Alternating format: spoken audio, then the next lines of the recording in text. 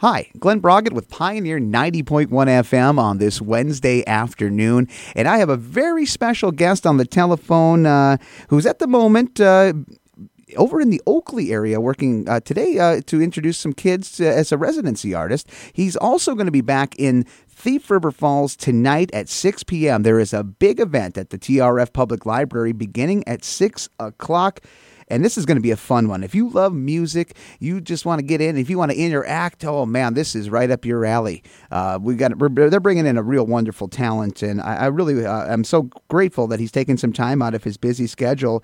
We're going to talk a little backstory before we introduce him, or he'll chat with us here. He's a lifelong professional musician. He's a drummer. He's an educator. He's an entrepreneur. He has been drumming for quite some time with the Rock and Roll Hall of Fame band, the Lovin Spoonful, and has toured. He has toured with a lot more than just a spoonful. I'm looking at his list right now, and I'm chomping at the bit to ask him about these experiences that he's had with these artists. You know, aside from that, though, he's on the education side of getting musicians, young and old alike, out there playing and learning to play. He's the executive director and founder of Universal Music Center. It's a nonprofit school, music school located in Red Wing, Minnesota. And if you think he's already busy enough, he is a national artist for the John F. Kennedy Center Turnaround Arts Program, and he works extensively with underserved populations, at-risk youth, juvenile offenders, and county and state penal system inmates. He really works with everybody to spread his love and knowledge of music and help somebody out, and he is going to be drumming up a storm tonight in Thief River Falls. Well, not literally the storm that's coming into our area, mind you, but we're so very glad to have him on the telephone to talk about his show tonight and get to know him a little bit more. He's not just a drummer, he's a man, and his name is Mike Arturi. Now, Mike, welcome to Northwestern Minnesota, my friend. Well, thank you very much, and thank you for that great introduction. I'm very flattered and appreciative of it. Yes. And now I said at the moment, as we're doing this interview today, you're up here not only to do the Thief River event tonight, but you have been at a local nearby school. Could you tell us about what's been going on since you've come up into the area? Where are you today before the show? Yes, I'm in Oakley at the Oakley High School, and I'm an artist for the Compass Arts Organization in St. Paul, Minnesota, and I'm here on a week-long residency for Compass. And I'm meeting the students here and all the music students, and I'm working with them individually with some of the students, some of the drummers. I'm working individually with them. I'm working with small ensembles with the brass and woodwind players, and then with the choirs.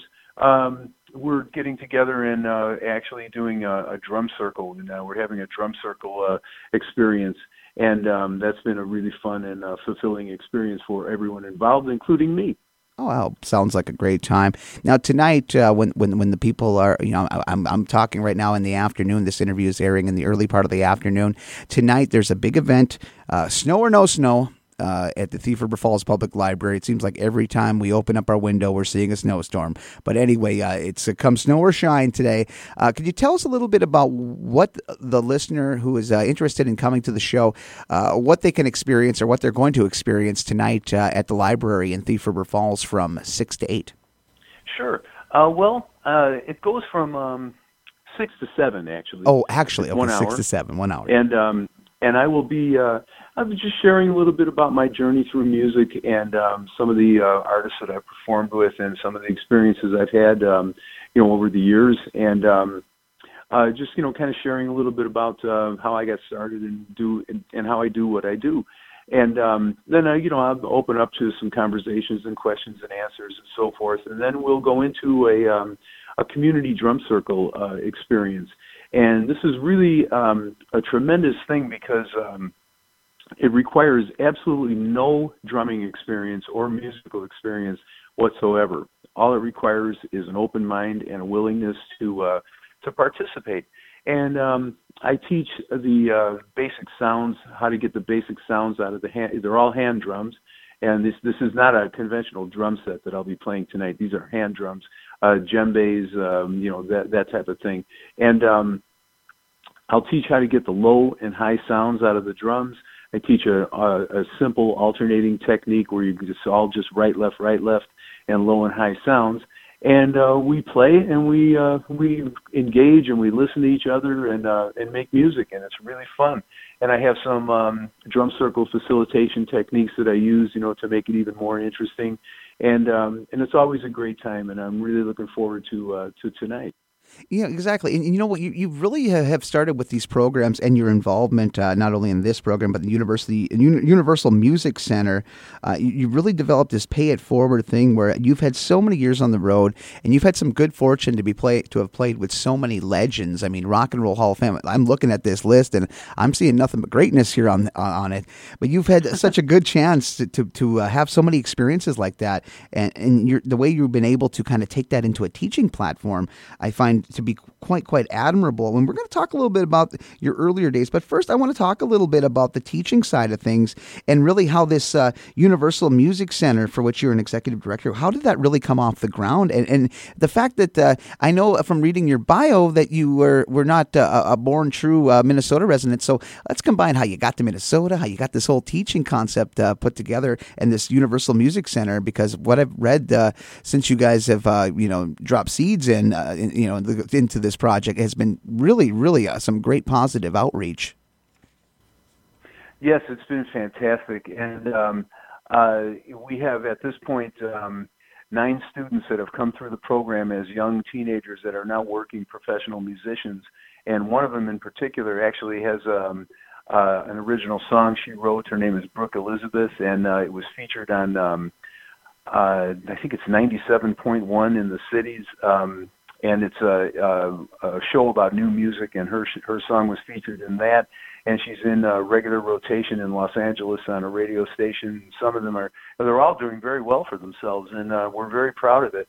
And what happened was, I've been a lifelong professional musician, and I grew up in the city of Chicago.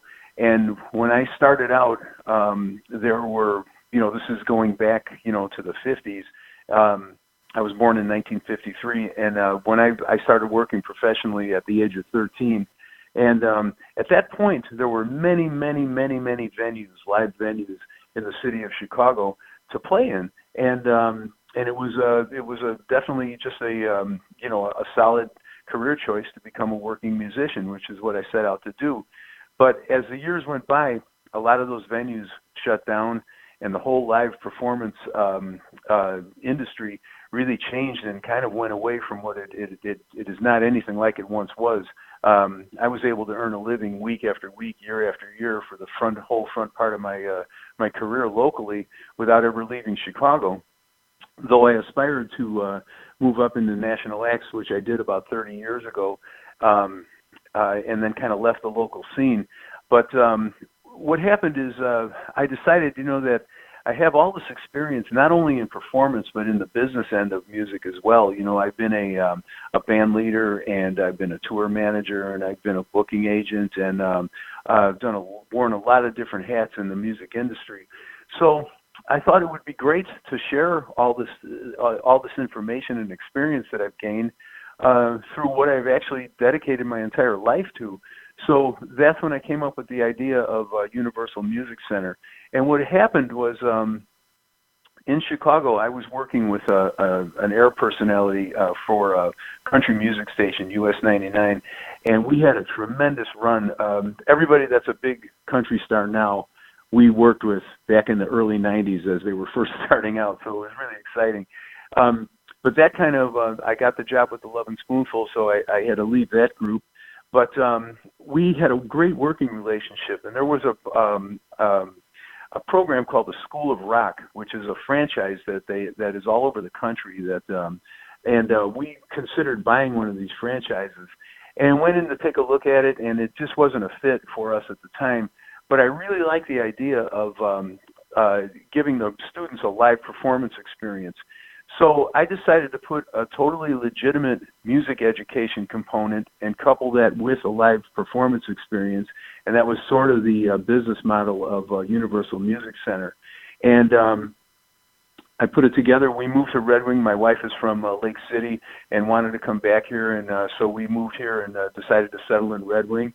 And I met some people, and finally met Robert Hedin from the Anderson Center, and I rented a space there at the Anderson Center where I have a freestanding building there, and I built Universal Music Center. And right now we have about 125 students, and I have branched out also into the community, and I work with juvenile offenders at the correctional facility, and I do drum circles with inmates at the county jail. I work with at-risk youth, underserved populations, and just try to share everything that I've learned and everything that I know, and not only the joy of music, but the life skills that pursuing a musical instrument can give to you.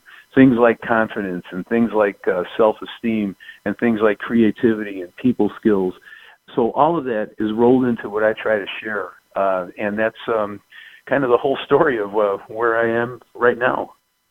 And it sounds like too, from when I was doing some information or gathering some information for the interview, that it's pretty much there's been a range of some age groups too that have come in and decided to play. Whether it was the young kid learning and coming up to some of these maybe a little bit older than a teenager who wants to brush up on their skills again. Whether it be to play with maybe a garage band or even the church group for all we know. But is there a different? Have you found it to be a little bit of a range of ages since you've started this? Well, let me answer by saying that our youngest student is 3.5 years old, wow, and our oldest student is 82. So, yes, there's a range. Oh, exactly. Now, you talked about, what was your the oldest student you talk about? What did they get into? You remember anything about some of the older students and putting them through the process? He's still with us. He plays banjo, and he's great.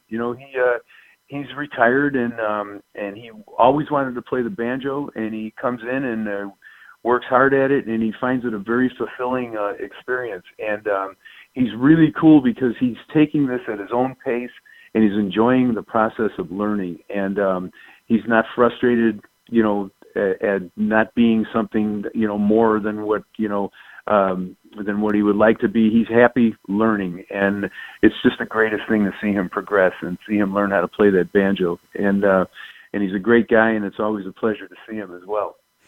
That's a great human interest story right there. You talked about growing up in Chicago, and you had just an abundance of places to play, whether it would be a theater or even some of the, the community center type of places. I mean, because rock and roll, when it was starting to sprout up and in its infancy, it seemed like there was just a little bit more of these places where kids who were coming out of the garage could play. One of the example when I was up in Winnipeg, just going to the old venues and then hearing about some of the other ones that were around, it really, really kind of just awoken me to that history of that community. And it definitely came out when you were talking about your early years, about just having opportunities to go play at these social type clubs. Oh, absolutely. There were so many different venues. I mean, I started out in school, playing at the grade school, at my school, for school functions and things, and went through playing at high school events, and there were VFW halls and parties and all kinds of things like that. And then there was a whole multi-tiered industry of clubs where there were just kind of like corner clubs, that small bands could play in, and there were showrooms, that show bands would play in. There were rock clubs that rock and roll groups would play in. There was, and then in those days too, every major hotel had at least 1 to 3 or 4 bands or combinations of musicians playing in them. So, and this was 5 and 6 nights a week, every week.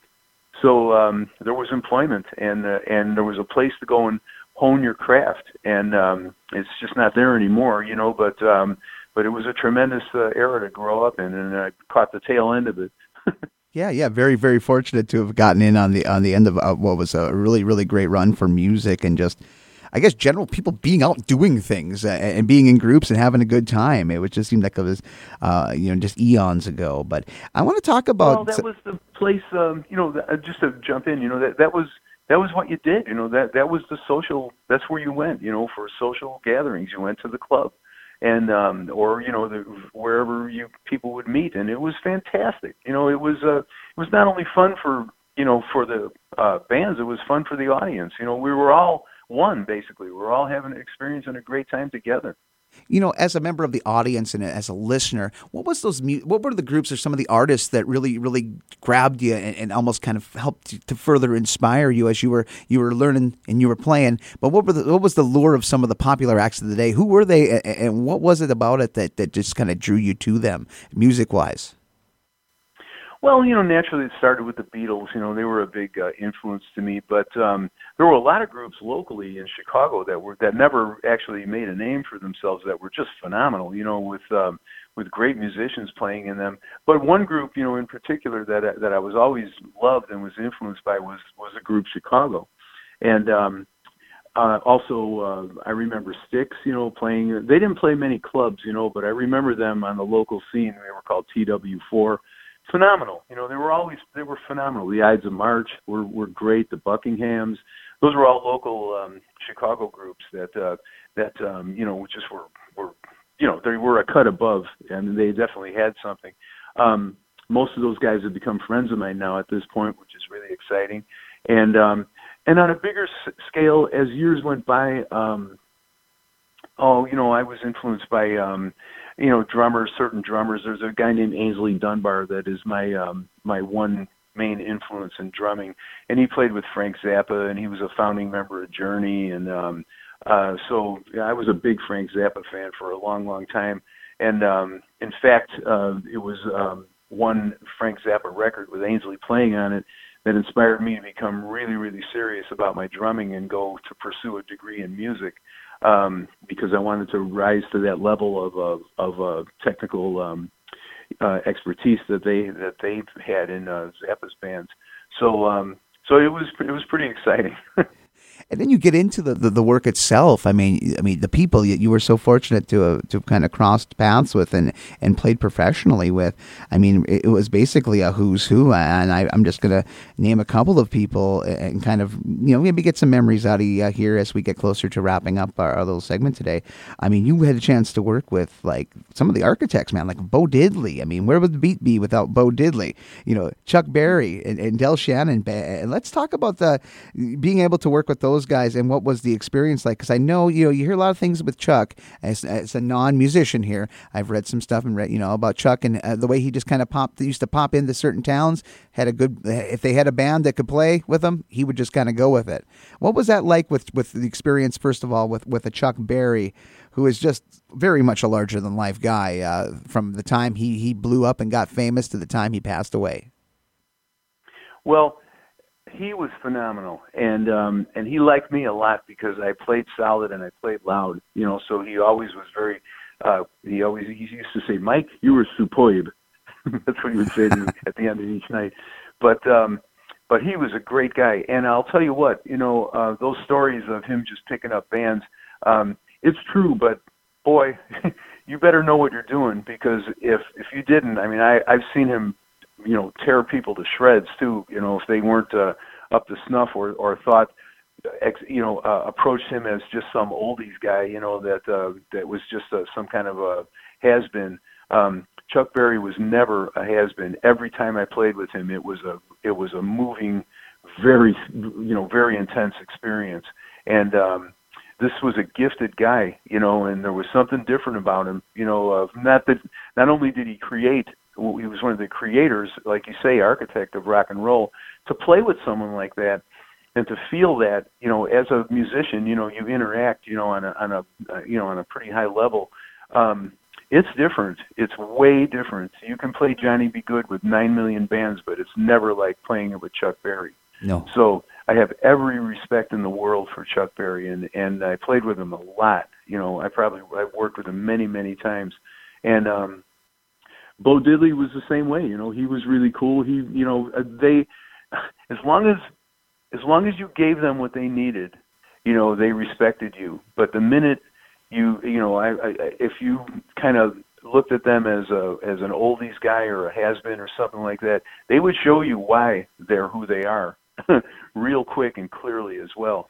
Del Shannon was a dream. He was a super nice guy. And all these people, I would prepare in advance before I ever played with them. So I would show up knowing every note of their drum parts. I took all of this like extremely seriously. So they always respected that and appreciated it as well.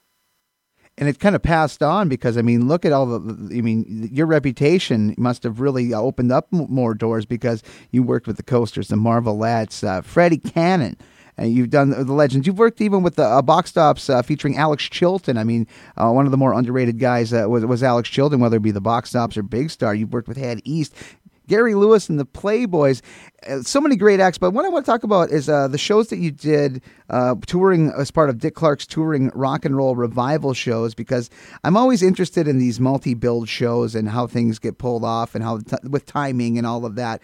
I want to talk about who approached you to get in with the Dick Clark's touring rock and roll revival shows and some of the people that you had the good fortune of playing with these tours that would go through many years. Sure. Well, I was in a band called Jade 50s, and it was a really, really popular club group in Chicago, and it was kind of modeled after Shannon. And we would just pack clubs. I mean, and so we came to the attention of Dick Clark, and he would hire us as the band and as a whole to do all the Midwestern dates of those rock and roll revival tours. So we would tour all over the Midwest with him, and that's where I first played with. No, actually, I first played with Chuck Berry on a different occasion, but it was with Dick Clark that I played with Bo Diddley and the Marvelettes, the Shirelles, Ronnie Spector, the Coasters, the Drifters, Freddie Cannon. Oh man, there's more that I can't remember. There were a lot of them. But what would happen is they would send you charts and recordings. In those days, they were cassettes, so they'd send you this cassette and they'd send you this book of charts, and, they expected you to prepare. And on the day of the show, that morning you would get there. The show would start, let's say, at 5 in the afternoon. You would have to be there like at 9 in the morning, and you would get 45 minutes with each one of these acts to rehearse. And it would just be like a really impromptu thing. It would be in a trailer. And no drum set, you'd just be in this trailer. The guys that have their guitars and the keyboard would be unplugged or would just have the speaker in the keyboard, and they would come in and rehearse with us, and it would be pretty intense, I mean, you would think, that you wouldn't really expect them to be as proficient as they were, but every one of those acts knew every inch of their music. Now, when I played with Gary Lewis, I actually was a member of his band, and I toured with him for a year and a half. And the same with Head East, and the same with Badfinger. I was actually band members in those. So those were a little different. Those had an audition process, and I would win the job, and then go out on the road with them. And so that was a little different than the Dick Clark shows. And Dick Clark himself was phenomenal. He just had a way of putting this air of ease over the whole thing, and while being completely in control of every inch of what happened on those stages. So those were pretty special times. Oh my God! Just listening to this, I could listen to you talk for hours about it. But I know I'm gonna have to wrap up the conversation. I got a couple of things to pass along before we go. I want to talk a little bit about how you found yourself working, going on the road with the Lovin Spoonful. How did you get that gig in the mid '90s, and what has that been like to kind of get on that circuit and play with a band and see those audiences of that have gone beyond the boomer? It's like the boomer, the son, the daughter, and the grandkid these days. Mm-hmm. Yeah, absolutely. In the early 90s, or no, actually it was around the mid 80s, I was in a band, excuse me, that used to actually come through Minnesota quite a bit, and we played a club called the Caboose, and the band was called Big Twist and the Mellow Fellows, and it was a 8-piece horn band, rhythm and blues horn band. And in those days, we would carry our own PA system. So we rented a PA system from this guy named Ron Lemon, and Ron went on to become the Spoonful's tour manager. So when they were auditioning drummers, he gave me a call, and I went in and auditioned and got the gig. And here again, there was the exact same thing as like I was telling you with Chuck Berry. When you played Do You Believe in Magic with the actual guys that played on those records and wrote the song, it's a whole different experience than covering it in a local cover band. So then add to the fact of their legend and the fact that they're in the Rock and Roll Hall of Fame. They weren't when I joined the band, but they were inducted as I was a member. And this is a legendary group with their first 7 releases consecutively were top 10 records, and they're cited in the history of music as influences to people like the Beatles. The song "Good Day Sunshine" was modeled after the Lovin Spoonful, and it's in print anywhere. You don't have to look too hard to find it.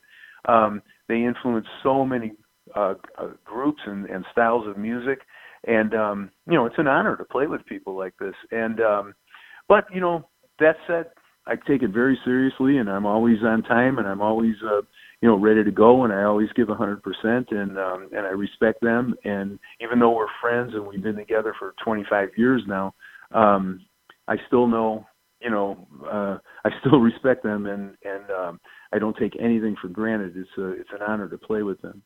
And he's going to be this man right here is going to be giving 100% tonight at 6 o'clock. It's from 6 to 7, as he corrected me earlier, at the Thief River Falls Public Library. If you like some of the stories that you've been hearing, man, you better get your caboose on out to the Thief River Falls Public Library and hang out. Take in some stories, maybe even get involved. It sounds like it's going to be a fun time and a great way to kind of distract ourselves from the outdoor winter event that's starting to go down.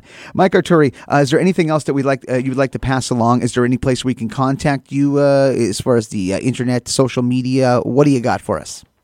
Oh, sure. Universal Music Center on Facebook and universalmusiccenter.com. You could reach me through both of those. I want to thank you very, very, very much for this opportunity and this great interview. This has been a real pleasure. And I just want to say to everyone out there, please come out if you feel like it. It's going to be fun. I'm happy to talk with you about anything I talked about today. And, if you have any questions, if I could help you with your son or daughter's path in music or anything I might be able to share, that's why I'm here, and be more than happy to see you and meet you and do that. So thank you so very much. Hey, thank you for taking the time. For Pioneer 90.1, I'm Glen Braget. Get on out to the Thief River Falls Public Library at 6 o'clock tonight and see and hear some great stories from Mike Arturi.